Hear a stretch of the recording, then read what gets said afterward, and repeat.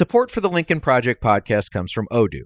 If you feel like you're wasting time and money with your current business software, or just want to know what you could be missing, then you need to join the millions of other users who've switched to Odoo. Odoo is the affordable, all-in-one management software with a library of fully integrated business applications that help you get more done in less time for a fraction of the price. To learn more, visit odoo.com/Lincoln. That's odoo.com/Lincoln. Odoo, modern management made simple.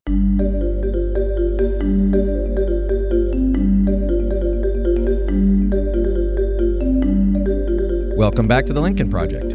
I'm your host, Reed Galen.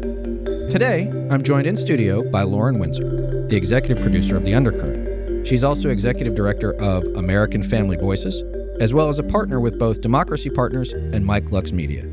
In the 2020 cycle, she was deputy communications director for the Tom Steyer presidential campaign. Lauren, welcome. Thanks for having me, Reed.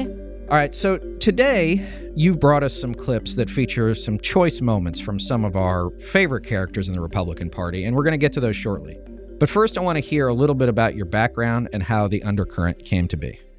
I really came into politics through activism in the Occupy movement. And I was living out in Los Angeles. I became a member of the media team. I was a self-taught videographer. I was traveling around the country filming protests. And then eventually, this was at the same time that Current Television had a studio in Los Angeles. And the Young Turks were a big flagship program for the outlet.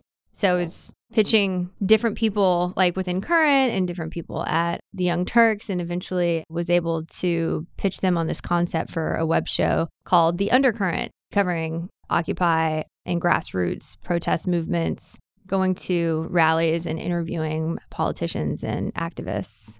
So here you are, you start with the Occupy movement. Now you are sitting on the podcast of a group that's a bunch of former Republicans. So let me ask you this. When you were covering the Occupy movement, did you believe in 10 years you would be sitting here with us?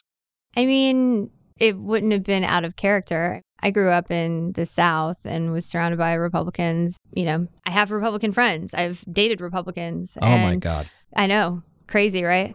And even during that time of Tea Party Occupy, there was always this sort of overlap between Tea Party and Occupy, where it was a lot of people that are really angry about crony capitalism. Right. There was a lot of overlap, and you could see that it was just two different ways of dealing with that information. Right. Well, and that crony capitalism problem is only blossomed further, I guess, in the last 10 years or so. So now with Undercurrent, just to give the audience some context and background before we listen to some of your clips, you go to various political functions, whether or not it's a county meeting, whether or not it's a cattle call of candidates. I know just this past weekend you were at the sort of fizzled J6 rally on the Mall. How do you psych yourself up to go into the lion's den? I think in the early days, it was a lot more anxiety inducing. You know, I have a certain amount of comfort with it now, but there's still the anxiety of right before you're talking to Mike Pence, for example, standing in the crowd and, you know, getting the courage to ask the question that you want to ask is definitely anxiety inducing, particularly when it involves a certain amount of danger from the people around them and how they may react to your question. Right, because I found, and I don't want to get too much into the tradecraft of how you do what you do, because I think it's important for some things to be left to the imagination, both for our friends and for our opponents. But how do you decide what questions you're going to ask? I've been doing some degree of undercover work since 2012, but really the main focus of the early undercover work was, you know, like ALEC conventions or Coke retreats, Right. Places where you obviously weren't going to get in, like they just did not accept media. A lot of times in a press outlet, you know, is affiliated with the Young Turks. I would register as press. I would get into cattle calls. So like the Citizens United cattle calls that they had in the primary in 2015. You know, I went to all those as registered press. I've been registered press on many, many events. But in terms of how do you get to asking specific questions, the undercover work that I've been doing in the past year has been focused on ongoing threats to our democracy. Right. Right. And I felt like extraordinary times called for extraordinary measures. So when you started, it was about covering the Occupy movement. covering things on behalf of Current TV or the Young Turks, progressive outlets. Was there a moment in time when you said, there are progressive things that I want to see happen or that I believe need to happen, but democracy has to come first? Was there a light bulb that went off on that? I think I'm a pragmatic progressive, and I'm obviously an advocacy journalist. Like, I take stances on issues, Right. but I think that I'm as transparent as I can be in terms of like what I think is right or wrong. And I try to be as objective as possible in the asking of my question. Like, I strive to ask questions that are valid and elicit information that we all need to know as informed citizens. Well, I think on that note, Rob, let's get ready to look at some of these. So the first clip we're going to listen to is from then Senator-elect Tommy Tuberville of Alabama. He had not even taken office yet. This was from December of last year. Rob, why don't we go ahead and roll that? Folks, we got to grab a hold and hold on. We have no choice. Listen to me now. We have no choice but to win this election. They're going to try to steal it. They're going to try to buy it. They're going to do everything they can, lie, cheat, and steal to win this election, like they did in the presidential election. It's impossible. It is impossible what happened. But we're going to get that all corrected. I'm going to tell you, don't give up on it. Are you going to fight to make this election right? Pardon? Are you going to fight to make this election right? We're going to fight hard. What can y'all do on January 6th? Madison said y'all had tricks up your sleeve. We're going to run to it at the airport. We got to get Just wait. You see what's coming. You've been reading about it in the House. The Democrats are not going to. And we're going to have to do it in the Senate. I'm sorry. All right, so there's Tommy Tuberville. We always love the staffer who's trying desperately to get his overly talking candidate out of the way, but you were not to be deterred. So basically, this was during the context of the Georgia Senate runoffs, in which John Ossoff and Reverend Warnock were victorious on January 5th. But here's a guy, again, has not yet taken office and says, they're going to do it in the House. We're going to do it in the Senate, too. I mean, let's be clear. Tommy Tuberville is a former football coach. Maybe not the best choice for United States Senator. That's another call. So did you expect to get the answer you got? You know, I didn't think, oh, he's going to tell me that they're going to challenge the Electoral College. It's just that multiple speakers had been talking about, you know, we still have options. Like, keep fighting, don't give up. We still have options.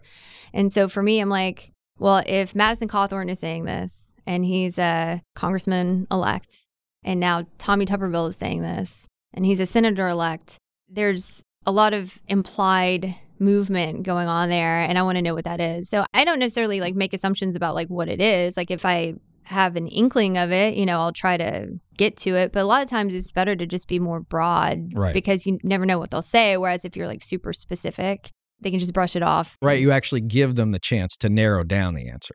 Yeah. I mean, I think it's just easier to broadly ask, what are you going to do? I mean, you've got to fight for President Trump. We know the election was stolen. Right. No, and I think I've told you, you mentioned that you're from Tennessee. So many of the places you go, the Southern accent is like a passport into these places. There's still this sort of weird connection to the American South for a lot of American conservatives.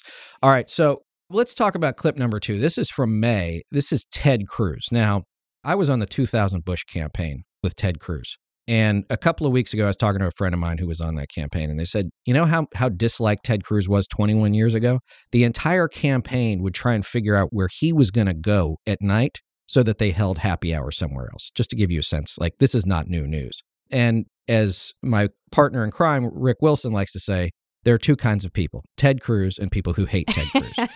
All right, so Rob, why don't we play this one? It's a little hard to hear, but let's go through it. Why you didn't do more to fight for President Trump on January 6th? Well, I led the objections, but the Senate voted it down. Therefore, I mean, we all know that Joe Biden didn't win this election. I know about hard work that Joe Biden did. I meant to fight. At the end of the day, you're going to have to make some choice. What are you going to do to stop the attacks on the sun? All right, who's next? I got to take that down. Are you going to stop Facebook and Twitter from canceling the We got to get some more pictures. And yet again, the staffer, who I know exactly what that guy looks like, he's shorter, but he looks and acts exactly like Jonah from Veep. He's a shiny young proto-fascist. His whole job is to keep people like you away from people like Ted Cruz, and they are all bad at their jobs. You know, to skip forward a little bit, at this J6 event, the guy who was the maestro of it, Matt Braynard, He had this guy with him, behind him, who was wearing one AirPod in his ear, and he kept holding his finger up to it as if there was someone talking to him, which there wasn't, as if someone would believe he was some sort of weird Secret Service secret agent man. And I'm like, I have seen so many of those squirrels in my time in politics. I always find them fascinating because in that moment, they really think they're official. It's truly something to behold. I mean, he really had the look of, a wannabe Matrix agent. That's right. He was Agent Smith if Agent Smith was not good at what he did.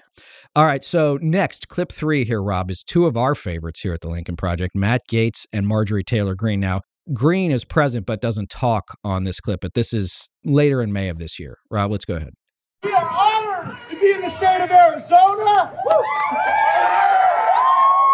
On election integrity, so goes our country. We've got your back on this audit.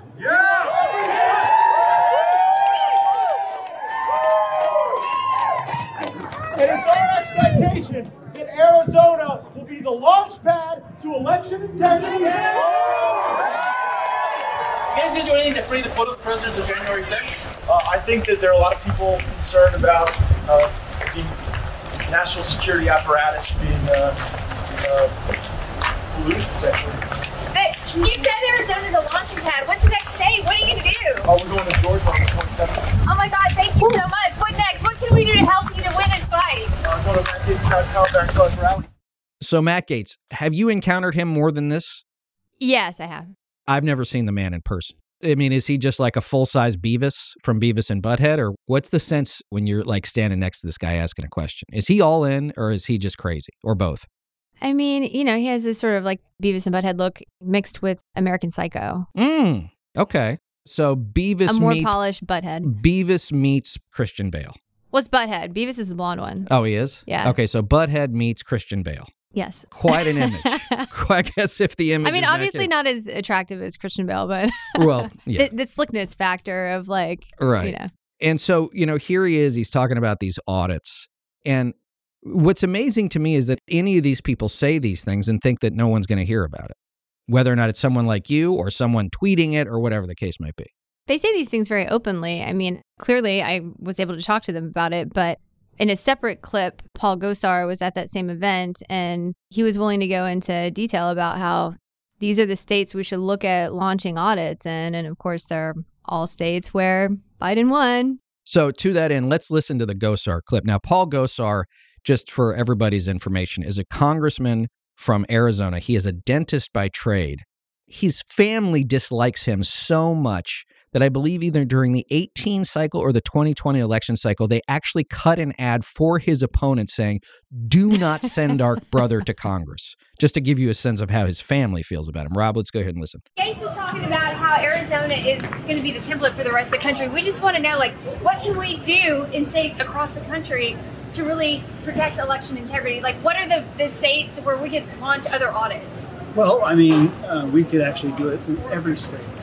Because what you're doing but what are the most important ones and the ones where we can actually make a difference? Michigan, Wisconsin. Because we have to defend Trump. We have to defend our president. Michigan, Wisconsin, Pennsylvania, Georgia, Arizona, and Nevada. And is there any? And you know what? I got to get him to his car because we have an event tomorrow. So thank you. Take care. Thank you. Joe Biden now win this election now. Thank you. And we've got to keep fighting. We do. Thank you. Can we actually change this? Can we defend President Trump from Arizona? You need to call your state senators. We will. We definitely. Call your state senators. She was very aggressive, but I was pretty relentless with her, which is why I got so excitable and trying to yell out everything I was saying was right. Because she's trying to tug him away and he's kind of glued to me at this point where right because he wants to tell you what he wants to do. Yes, I have a tractor beam sort of thing going on with him right. And she's trying to Rah! All right, so this next clip is one from late last month actually, and if there's any more odious character in the Senate, and there's a lot of them, Ron Johnson is either 1 or 1A. This is a guy, I believe he's the wealthiest guy in the Senate. He went all in on the Hunter Biden craziness of 2020 when he tried to put all this stuff together utilizing his role as, I believe, chair of the Senate Oversight Committee. It was a big fizzle. They couldn't figure anything out. But he's been all in on Trump and Trumpism. And so here you are. Where was this event? This was in Wauwatosa, so right outside of Milwaukee, Wisconsin. Okay. So, Rob, why don't we play clip 5? You know that Joe Biden didn't win this election. I mean, in my heart of hearts, I just he didn't win. Do you know that? Do you think that Joe Biden won this election? Do you know in Wisconsin? Do you know the vote totals? I don't know. So without knowing the vote totals, you can't even state that opinion. I just really need all the small chatter. Well, I mean, no. So let me give you the vote totals. I know that there was a late night dump in Milwaukee, a vote dump. I don't remember exactly what the numbers were. We've done a recount in Milwaukee. Prior to this election, I was the number one vote getter statewide, with just under 1.5 million votes. Okay. This election, Trump got 1,610,000. No Republican had ever cracked 1.5 million. He said no. Numerous Democrats have gone over 1.6 and 1.5. So now, for the first time in history, we have a presidential candidate beating my vote total by 130,000 votes. Collectively, the state assembly candidates and just Republican state assembly candidates got 1,661,000. The 8 congressional candidates also got 1,661,000. So we obviously counted enough Republican votes. The only reason Trump lost Wisconsin is 51,000 Republican voters didn't vote for him. They voted for other Republican candidates. So you're telling me that Joe Biden won this state fair and square? Because I don't see it. I don't believe it. Well, look at the totals. It's certainly plausible. There's nothing obviously skewed about the results. There isn't.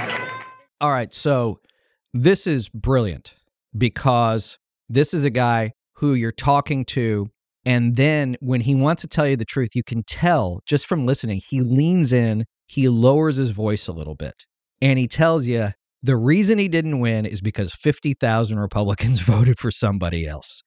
And you're working him to say the election was stolen, and he won't give it to you. And this is a guy who admittedly has not yet decided whether or not he's going to run for re-election. But this is dogma amongst Trump supporters, among many Republicans now. And he's basically saying it's all bullshit. That's why I kind of flipped it from saying, like, the election was stolen to saying the affirmative of, so you're telling me that Joe Biden won fair and square? I mean, you know better than I do. So if you're saying that he won fair and square, I'll believe you. Right. Which, of course, is now you sort of get him coming and going.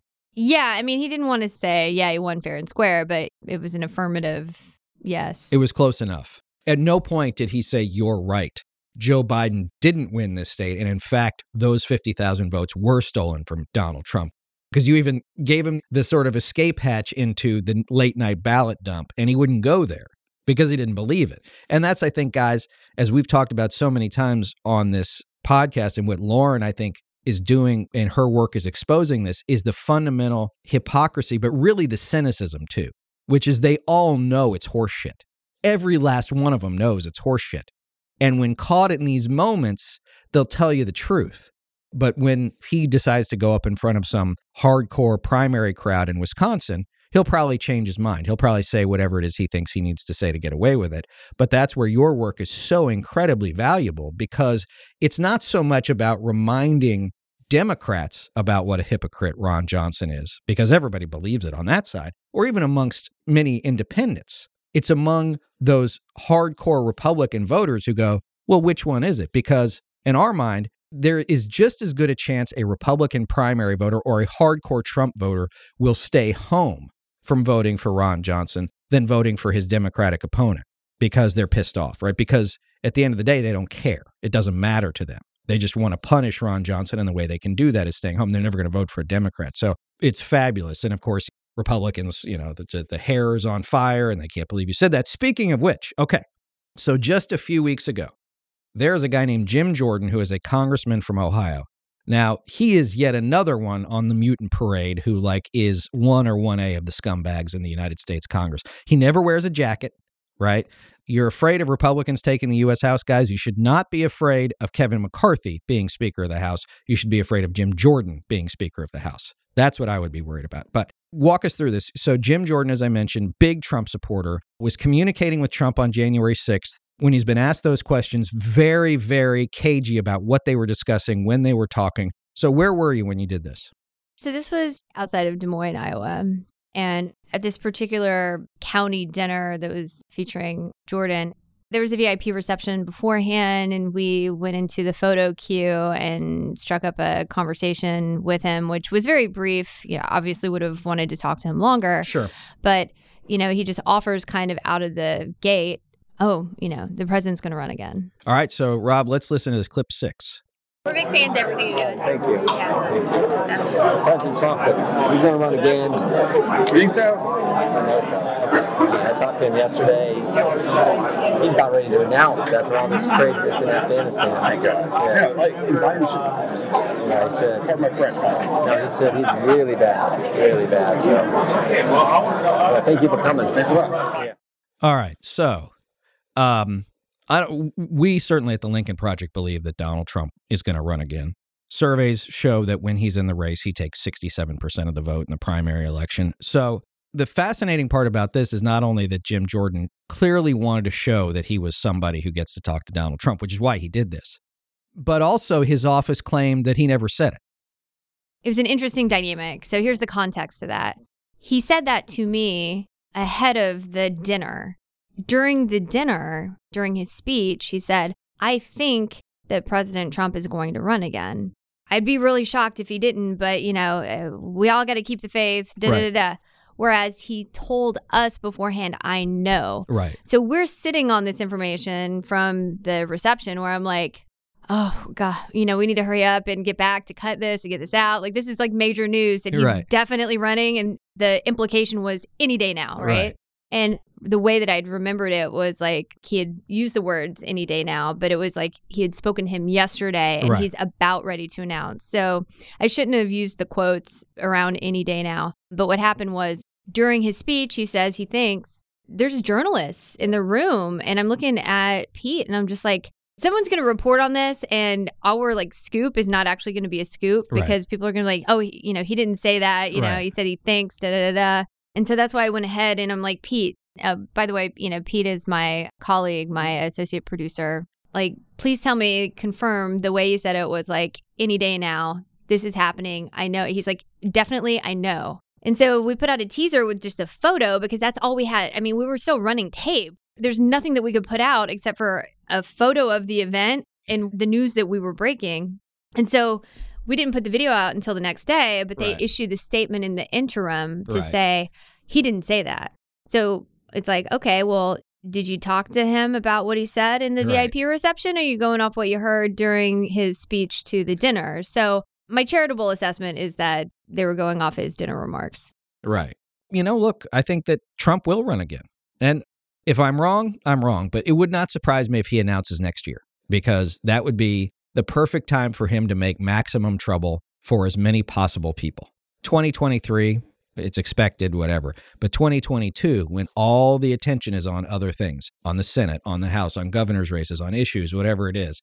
And he just goes, by the way, I'm back, right? And here's the thing. He doesn't care about his own party, so he doesn't care, right? All he cares about is himself. Well, I also think that he wants to drive Mitch McConnell crazy, so. Well, yeah, and there was news in the Wall Street Journal this week that he's been calling Republican senators saying, you need to throw him out. You need to get rid of him. Doesn't appear like he's had any takers, at least none that would go on the record. But, I would say this is that he has less control over his conference than he's had in the 15 years he's been Republican leader.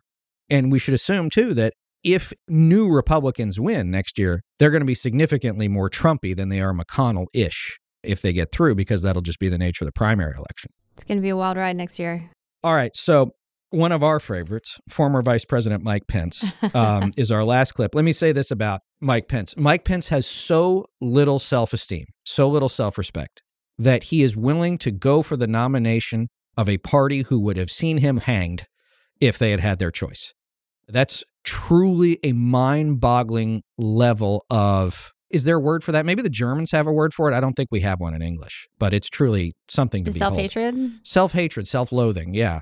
All right, so clip 7, Rob, let's go ahead and play that. We were there on January 6th, and we were just wondering why you didn't stop the election from being stolen.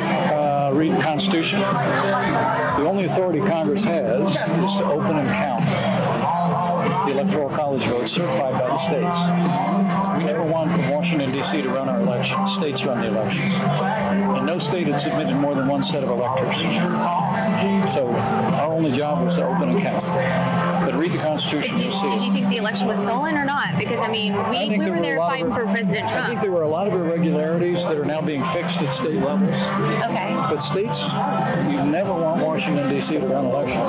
Great, very nice to meet you. I love your heart. Thank you. Thank you so much.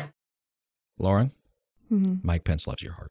As a capital insurrectionist, he loves my loves heart. your Mike Pence hating heart. Tu corazón. So the funny thing is, going back through all of the books that have been written about that transition period from November 3rd to January 6th and January 6th to January 20th, is that Mike Pence said, I have to stand by the Constitution. Period. End of statement. But now it turns out this week that he spoke with former Vice President Dan Quayle, who had to count the votes for his own loss in 1993 after losing with George H.W. Bush. And it turns out that Quayle's like, no, Mike, there's no option here. You may want an option to try and figure out what Trump wants you to do, but there's no way to go about it. Now, if you had told me that Dan Quayle, who my dad worked for a million years, and I grew up with his kids, would be the person who was giving good political advice or solid constitutional advice, Lauren, not on my bingo card. Are you doing that to jab me? Yes, for what absolutely. I said on Twitter? Yes, absolutely.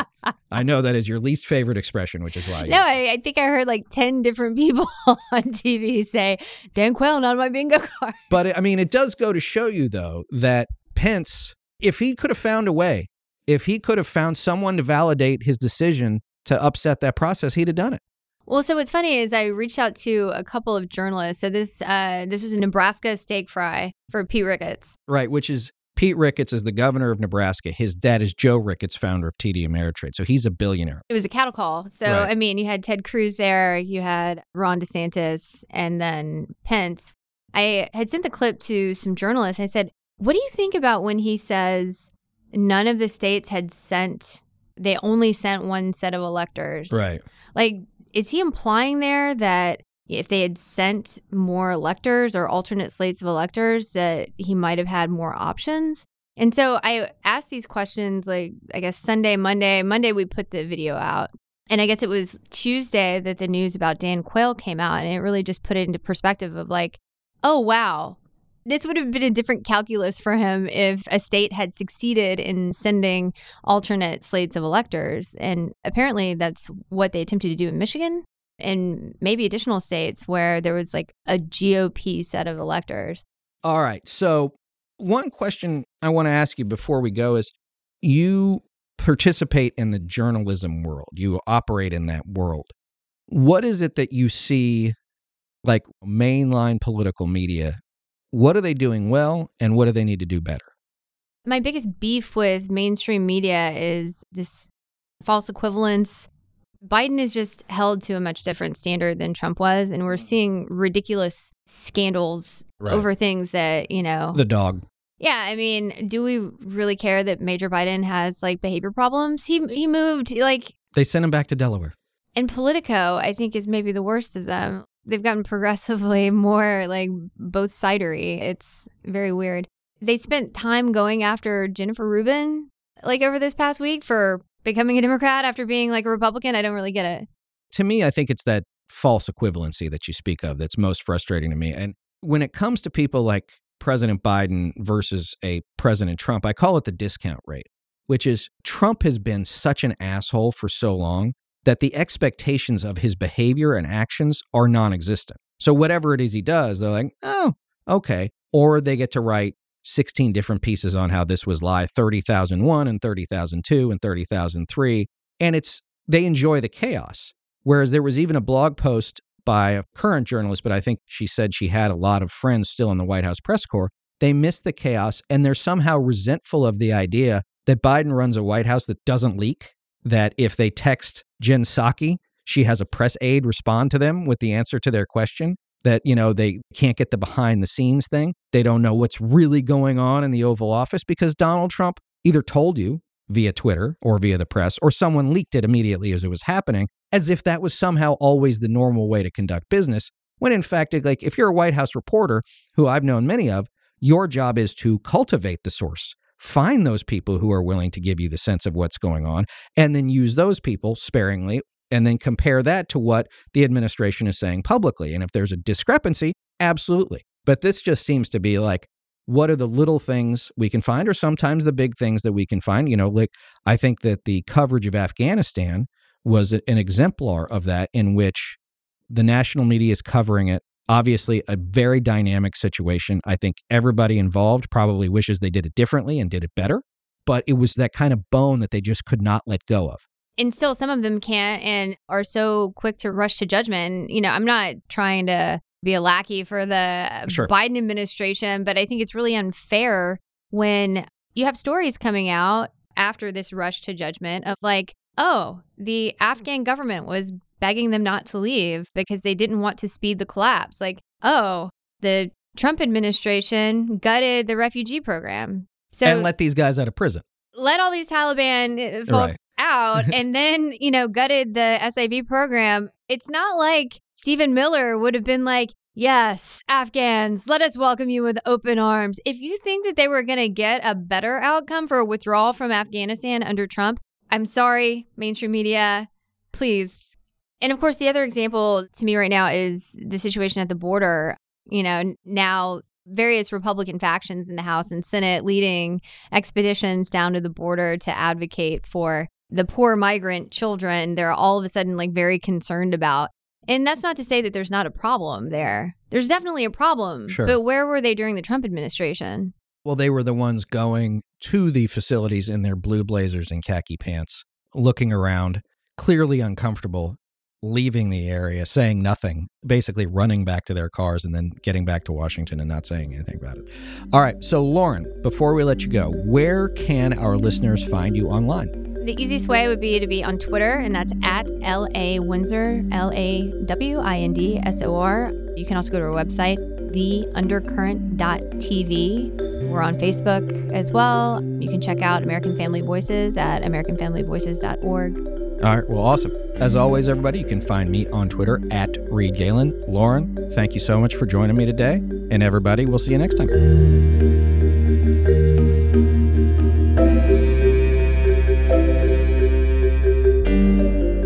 Thanks again to everyone for listening. Be sure to follow and subscribe to The Lincoln Project on Apple Podcasts, Spotify, Google, or however you listen. Don't forget to leave a 5-star review.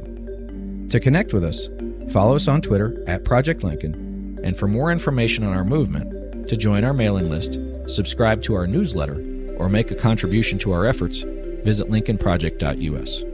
Also, be sure to check out our LPTV lineup, including The Breakdown with Tara Setmayer and Rick Wilson, which airs Tuesdays and Thursdays at 8 p.m. Eastern, as well as We're Speaking with Lisa Senecal and Maya May, which airs Wednesday nights at 8 p.m. Eastern. All shows you can stream live on the Lincoln Project's YouTube, Facebook, and Twitter pages. And we'd love you to join us for our newest show, Lunch with Lincoln, which airs every Friday at noon Eastern on our YouTube channel.